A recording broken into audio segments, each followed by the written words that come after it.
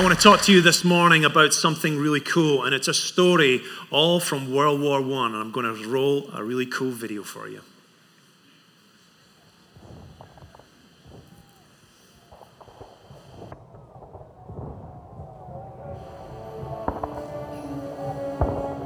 By Christmas Eve, 1914, the First World War had raged across Europe for nearly 5 months. The grim reality of a hard war began to set in. Both sides began carving out trenches across the eastern and western fronts. They prepared for a war that had no end in sight. The Western Front extended for hundreds of miles through France and Belgium, protecting the heart of France from an invading German-led army. Life in the trenches was bleak. Soldiers on both sides were at the mercy of a bitter European winter. Supplies and morale were dwindling. There was insufficient medical care, and the enemy trenches were often only 100 feet from their own fortified positions. The distance between the opposing trenches, referred to as no man's land, was littered with the bodies of the deceased from both sides. To step into this space meant to step into nearly certain death. It was against this backdrop that on a moonlit night and a frost-covered ground, the unexpected occurred. It was something that defied the cold realities of war and would have a lasting impact on all those involved and even beyond. But thanks to Church of the Highlands who put that video together. 5 years ago in 2018 was the 100-year anniversary of the World War I armistice. That is the end of World War I. And World War I was a war that the world had never, ever seen before, where so many nations came together and fought against each other, and millions of people were killed. It's something that's actually a special story and a special event is an event that holds a special place in my heart, because my great-grandfather is a story that my mother had told me about. That her grandfather came back from war in World War I. When he came back, he decided to abandon his family, and he ran away to a place as far away as he could, which was in Vancouver in Canada. And when I heard that story, I actually went to look for information about him, and I found his gravestone in Vancouver, and someday I hope to go see it. Why? Just simply because I know that's a part of my history.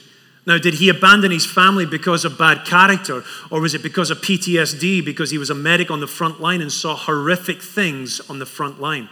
There's probably many reasons why families break apart. There's probably many reasons why countries break apart. But when they do break apart, they only cause pain. And in 1914, they started off with just one person doing one act. And it started off with a man called Gavrilo Princip, who was a 19-year-old man, who was a Bosnian Serb freedom fighter who was fighting against colonial oppression in that area. And he assassinated this very well-dressed man called Archduke Franz Ferdinand, who seems to have a very good clothier, and he loves to wear medals, and he's a very good moustache on that face. And when he actually got killed, it set off a whole spate of reprisals and declarations of war in the space of 1 week. And in the space of 1 week, Austria then declared war on Serbia. And so Russia therefore declared war on Austria because they had a pact with Serbia. And so therefore Germany came along and they declared war on Russia because they had a pact with Austria. And so therefore France thought they would get involved and they declared war on Germany. And then Germany decided to declare war on Belgium. It was a French-speaking country just like France. And therefore Britain decided to get involved and they declared war too. This is obviously a map of what happened in World War I, but this map could also be a map of some of our families who have gone through declarations of war where one person disagrees with another, and now Aunt Jemima is involved, and Uncle Tom is involved, and cousin William is involved, and your sister and your brother and your mother and your father, and everyone has to take a position and a side, and they actually have to declare their position and their side and declare an act of war on someone else. during World War I was where there was a birth of trench warfare. When I say the birth, it was more associated with World War I. Not necessarily that it began there, but trench warfare took root there, so much so that there was about 475 ditches, 475 miles worth of trenches were dug during World War I. Just on the front line alone, there's 25 miles on that front line. And after 4 years, there was 20 million people dead, but the Allies had only gained 7 miles since the beginning of the war. That's not a lot of mileage. That's not a lot of ground that was gained just to fight and for millions of people to die just to get 7 more miles. For many of us, this is often a picture of our own life, our own family, where families have maybe disagreed with each other and fought with each other, but no real ground has ever been gained. You get to a place that they call stalemate. And this war got to a place where there was no progress. Nothing was gained. There was only deadlock. There was only a stalemate until something very special happened. Someone stepped into a place called No Man's Land. And during that time of No Man's Land, on Christmas Eve, someone stepped in there and both sides decided to come together and they shared food and played games. When I was growing up, I remember this story, being told about this story. It's a true story on Christmas Eve where the both sides came together just to actually have a truce between one another. And I want to show you a little story on a video about that.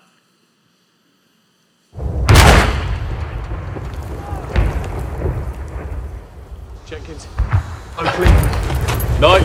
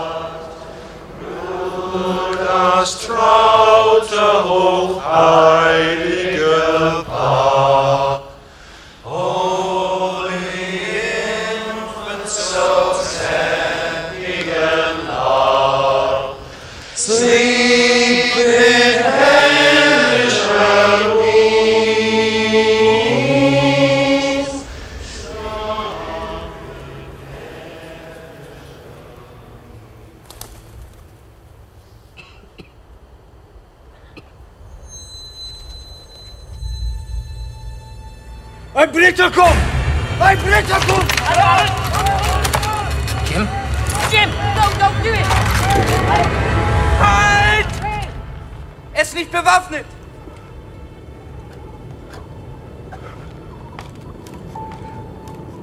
Nein, Otto! Jim!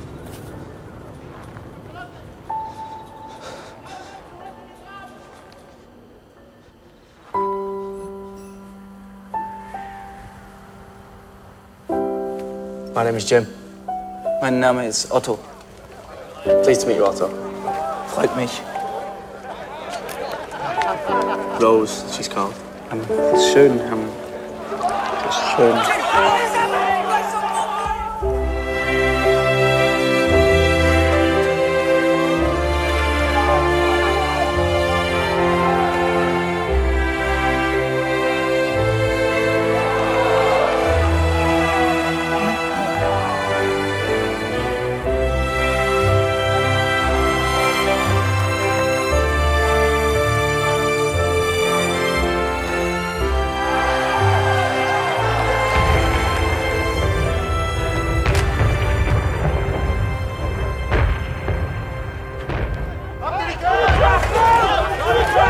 Danke. Happy Christmas. Frohe Weihnachten.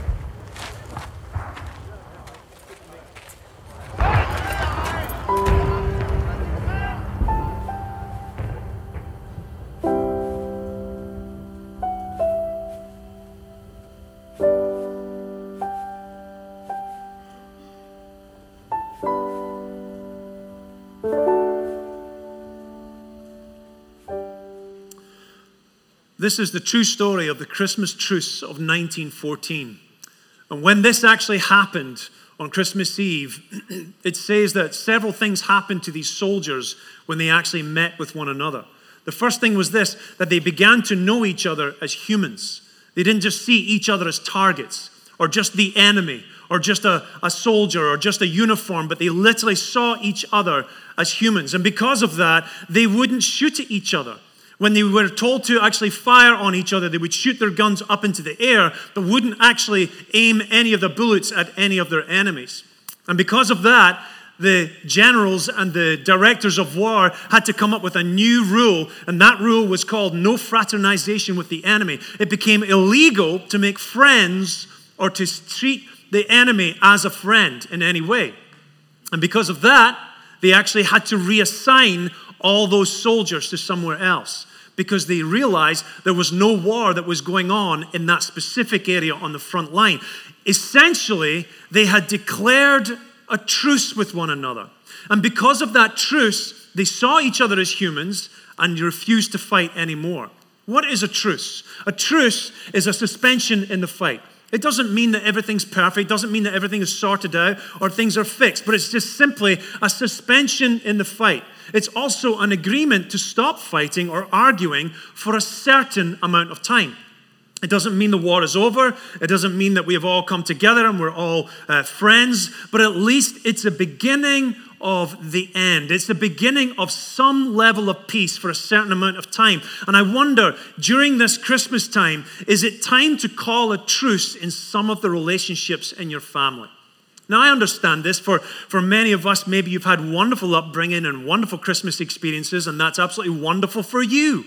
But for many people, there's lots of tensions and lots of difficulties that have existed for many years in family times. Some of us even leave town because we don't want to be around our own family. Some of us leave Scotland and come here because we don't want to be. I'm kidding. That's not me. Okay. But oftentimes what we do is we have to try and come up with solutions to avoid the idea of ever trying to get back together. But it doesn't mean that everything's going to be fixed, but we need to figure out how do we at least take steps towards peace? How do we get to a place where maybe we can have a truce together?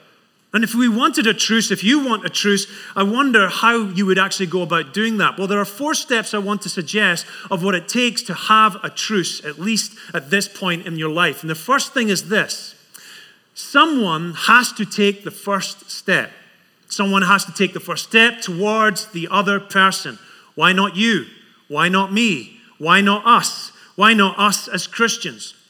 Now, to do that, you actually have to do it wholeheartedly. You can't do half in and half out. There was a story of a husband and a wife who had argued with each other, and they were at each other's throats, and he had to get up early the next morning, but she got up earlier than him.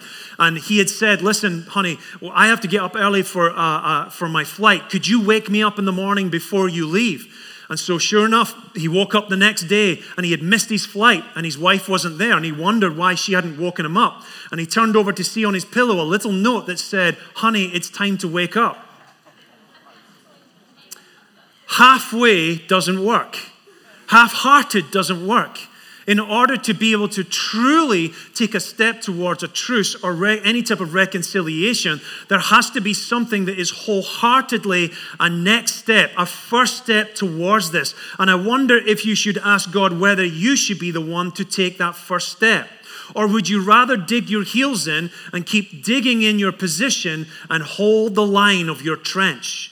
Or maybe you should climb the ladder and go into that no man's land where you won't even have a guarantee of any type of reciprocation. But at least it would have been a first step. The second thing that you'll find in order to be able to create a truce is this.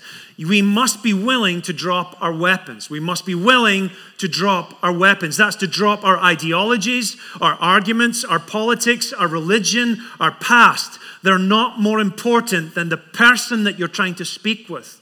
Now again, that doesn't mean that they necessarily want to have any type of relationship back with you. You might find out that you actually take a step towards them, you drop your weapons, and they end up shooting at you anyway. They might shoot across the bow, they might shoot directly at you. They might try and criticize you and pull you down. But listen, you're just looking for a truce, and you can't do it without taking a first step and actually trying to drop your weapons. The third thing that I believe that we need for a truce is this. We must focus on what unites us. We must focus on what unites us. And if you actually take the time to look at what actually unites you, maybe there's not that much that unites you. Maybe you can't see anything that unites you because you have disagreements on absolutely everything. They're on this side of the aisle and I'm on that side of the aisle. They believe in God. I don't believe. Whatever it is, maybe there's a lot that you don't agree on. But can I tell you this? All you have to do is spend some time together. And one of the best ways to do it is just have some coffee together. Last week or the week before, someone had called me up and I hadn't seen them in a long time. And they said, they texted me and said, I just want to say how much I miss you. I haven't seen you in years and I miss you. And I said, would you like to get some coffee together? And so we actually had some coffee together. We just took a next step and decided to spend some time together. And here's the key, getting together with people that you disagree with, I recommend you don't talk about issues. You don't talk about the problems or the past if you're not ready to do it or if they're not ready to do it. Just ask caring questions. How are you? How are the kids? How is your job? How is life? Learn how to do small talk. Now, I get it. Maybe some of you don't like small talk. Can't stand small talk. Just waste so much time. What does it matter? You're just talking about the weather. Can I tell you, I talk small talk every Sunday morning. I do. When I'm meeting new people, we're not getting into deep stuff. I'm not like, so tell me about how bad your marriage is or how many demons do you have? Do you need some deliverance? I'm not getting into weird, deep stuff, right? How are you in debt? Maybe there's a point where we'll talk about that stuff, but come on. When you're actually trying to take a step towards a person, you must learn the art of small talk, right? Just learn, I'm an introvert. I don't like really talking to people. Then you're never going to be able to take the ground that you're trying to take, which is for Christ, not for yourself, but to be able to try and close the gap between people. Now listen, the conversation helps you to see people. It helps you to see the person. Small talk can actually help you on that path. Now note this, they may never want to unite with you. They may never want to actually be on the same page with you with some of the issues that you've had. It doesn't matter. Just focus on what does unite you. Can you actually have a same sports team? Do you have the same food that you like? Do you have the same something that you like that you can actually find a common ground with? The fourth thing that you need for a truce is this, and that is you must allow your heart to be changed. We must allow our hearts to be changed. Because if your heart is not changed, you will always go back to the fight. Once your moment is up, your truce is up, and once your opportunity to reach out to them is up, then you'll just eventually go back to the fight. It's the difference between resolution and reconciliation. Resolution is things that lawyers are looking for. Resolutions is what countries are looking for. They're basically just trying to get to the place where they can actually have a conflict resolution where they try and stop the fight and make everything equal. The divorce is happening. You've got a divorce. You've got your lawyer and they've got their lawyer, and you're just trying to figure out how to make an equal division of all the resources that you have. That's not what God is trying to do in our lives. He's not trying to find a resolution. He's trying to find reconciliation. Reconciliation is not easy to do. I completely understand that. Sometimes all you can do is find an amicable agreement of a resolution, and there is no resolution right now. But our goal as Christians is always to work towards a reconciliation. Why? Because it's Christ's way. You see, Christ's way is reconciliation, and reconciliation means this: to restore friendly relations and bring the balance to zero. To restore friendly relations and to bring the balance to zero. When you're at Christmas time and you start singing about Jesus and about his birth and why he came, look, he's come to give us birth. He's come to give us life. He's come the Savior has come to try and save us. But when you're singing, hark the herald angels sing, you're saying this: glory to the newborn King, peace on earth and mercy mild, God and sinners reconciled. You see, that's the goal. God wasn't trying to actually create a resolution. He was trying to bring a reconciliation. Now, there are often three approaches to peace. Oftentimes, there's fight or flight. There are those who are peace breakers. They're trying to fight. And those that are peace fakers, they're just trying to run away from the situation. I'll give them whatever they want and we'll pretend like there is no fight. No, Jesus came to bring reconciliation where he is a peacemaker. Not a peace breaker, not a peace faker, but a peacemaker. He's coming to bring reconciliation. This is why Christ came. Christmas, I wonder, is the time when we should take that first step too. Because Jesus took that first step. He came to bring the debt to zero. He came to restore relationship between us and God. Jesus became the reconciliation for us. How do I know that? Because in Ephesians chapter 2, verses 14 to 16, it says, for he, Jesus himself, is our peace. Look at that. He's our peace, who has made the two groups one and has destroyed the barrier. And what is Paul talking about here? He's actually talking about Jews and Gentiles, where Jews were trying to follow God, Yahweh, and the Gentiles were trying to follow Jesus. It turns out they were actually the same person, but they couldn't get on together. And so he's talking about how, listen, God, Jesus, has come to bring us all together. He wants to make the two groups one and has destroyed the barrier, the dividing wall of hostility. It seems that building walls is the most recession-proof industry there is out there right now. Building walls is something that people are very good at doing. But God, it says, through Jesus, has come to divide that wall of hostility by setting aside in his flesh the law with its commands. The law with its commands and its regulations. I wonder if you have laws. I wonder if you have these rules and regulations in your life that maybe is pushing other people away. I understand. I'm not saying that you should violate your own morality and you should decide that you no longer believe in your beliefs, but I wonder if your stance on your belief is pushing someone that you love further away, simply because you're demanding that your traditions still have to be held or that your position actually has to be agreed on. You see, I'm a firm believer that abortion is not right. I'm against abortion. I have to follow that belief because that's what I read in Scripture. But if it makes me push other people away from me, then what am I doing? Just because I'm declaring truth, but it doesn't bring freedom to other people and doesn't open up doors to help me to come closer to them, then what am I doing? It doesn't mean I have to get rid of my beliefs, but standing on that and making that the thing that they have to bow down to and in order to have a relationship with me doesn't work for anyone. Someone just shared with me this morning how they've had to make a decision that even with their own children, that their children now live a completely different lifestyle. And he says, I have to make more effort to reach out to them, even though I disagree with their lifestyle. It's up to you whether you want to have that type of relationship with your family, with your children. Because I know fine well, as soon as my kids leave home, they're not going to be living the exact same life I do. I know they're going to come up with different ways that they do things, different ethics, or they're going to reject some of the things I do, and they're going to take hold of something else. That might make me feel rejected. Listen, that's just the way it is. That's how it happens. We have to suffer the fact that people may end up disagreeing with us. The question is, can we still keep the door open with ourselves and them? We now, following Jesus, it says his purpose was to create in himself one new humanity out of the two, thus making peace, and in one body to reconcile both of them to God through the cross, by which he put to death their hostility. Jesus has reconciled us to God. And now, if you're a follower of Christ and you're a Christ follower, you are now the ambassador of reconciliation as well. Because Jesus was the example of reconciliation, you now must be the example of reconciliation too. How do I know that? Because in 2 Corinthians chapter 5, 17 to 20, it says, therefore, if anyone is in Christ, that's you, Christ follower, if anyone is in Christ, the new creation has come. The old is gone, the new is here.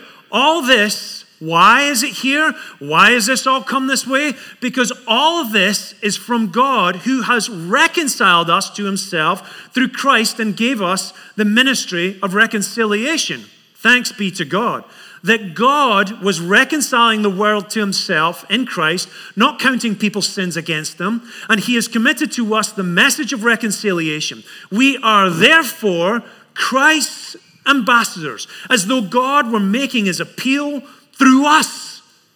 We are now the ambassadors for Christ. An ambassador is someone who represents someone greater than themselves. If you became an ambassador for America, you would go to another country and represent America. You would represent America to that country, and then you would try and build relations with that country in order that those countries might be able to come together and have a peace between them, that they might be able to work fruitfully together. You are an ambassador for Christ. Now, don't get me wrong. I completely understand that not everybody will be reconciled. But the people that need to be reconciled to you have to understand this. It's not actually about being reconciled to you. It's that you become a conduit for them to become reconciled to God. Right? It's not just that you have a lovely relationship now and that you can actually eat turkey together on Christmas Day. That's a wonderful thing all in itself, but you're not the end goal. You're not the end result. The end result is to try and get people to the place where they're actually now see reconciliation with you as an example of having reconciliation with God. You see, laying down your weapon isn't about that you're wrong or that you're right or that you're giving up. It's simply that you're saying, I'm laying down my weapon that they might end up having a reconciled relationship with God. You see what I'm saying? So all the steps that you're taking is not actually to have you as the end result, but to have them as an end result. Now, let me acknowledge this. There are many people that will never be reconciled with God, and they're sure as heck not going to be reconciled with you. And so you're going to take that opportunity to try and reach out to them, to try and work with them. I get it. You're never going to be successful, all those things. But God didn't tell us succeed at reconciliation. He told us to be an ambassador. You see, reconciliation is something you can't control. Being an ambassador is something you can control. That's something that you can actually do. So today I want to ask you this question. Who came to mind when I was talking about all this stuff this morning? Who's the person that came to your mind? Maybe they're sitting right beside you. I don't know. But who came to mind? Is it someone in your family? They go to a different church. They live in a different city. Maybe they don't even believe in God. Maybe they live in a different country. Someone came to mind right now. I want you to start asking God, what do you want me to do next? What's my next step with this? How might I take the next step? How might I be the one to take the first step? How might I actually lay down some of my ammunition and my weapons in order to be an ambassador for Christ? Let's stand this morning as we end our service.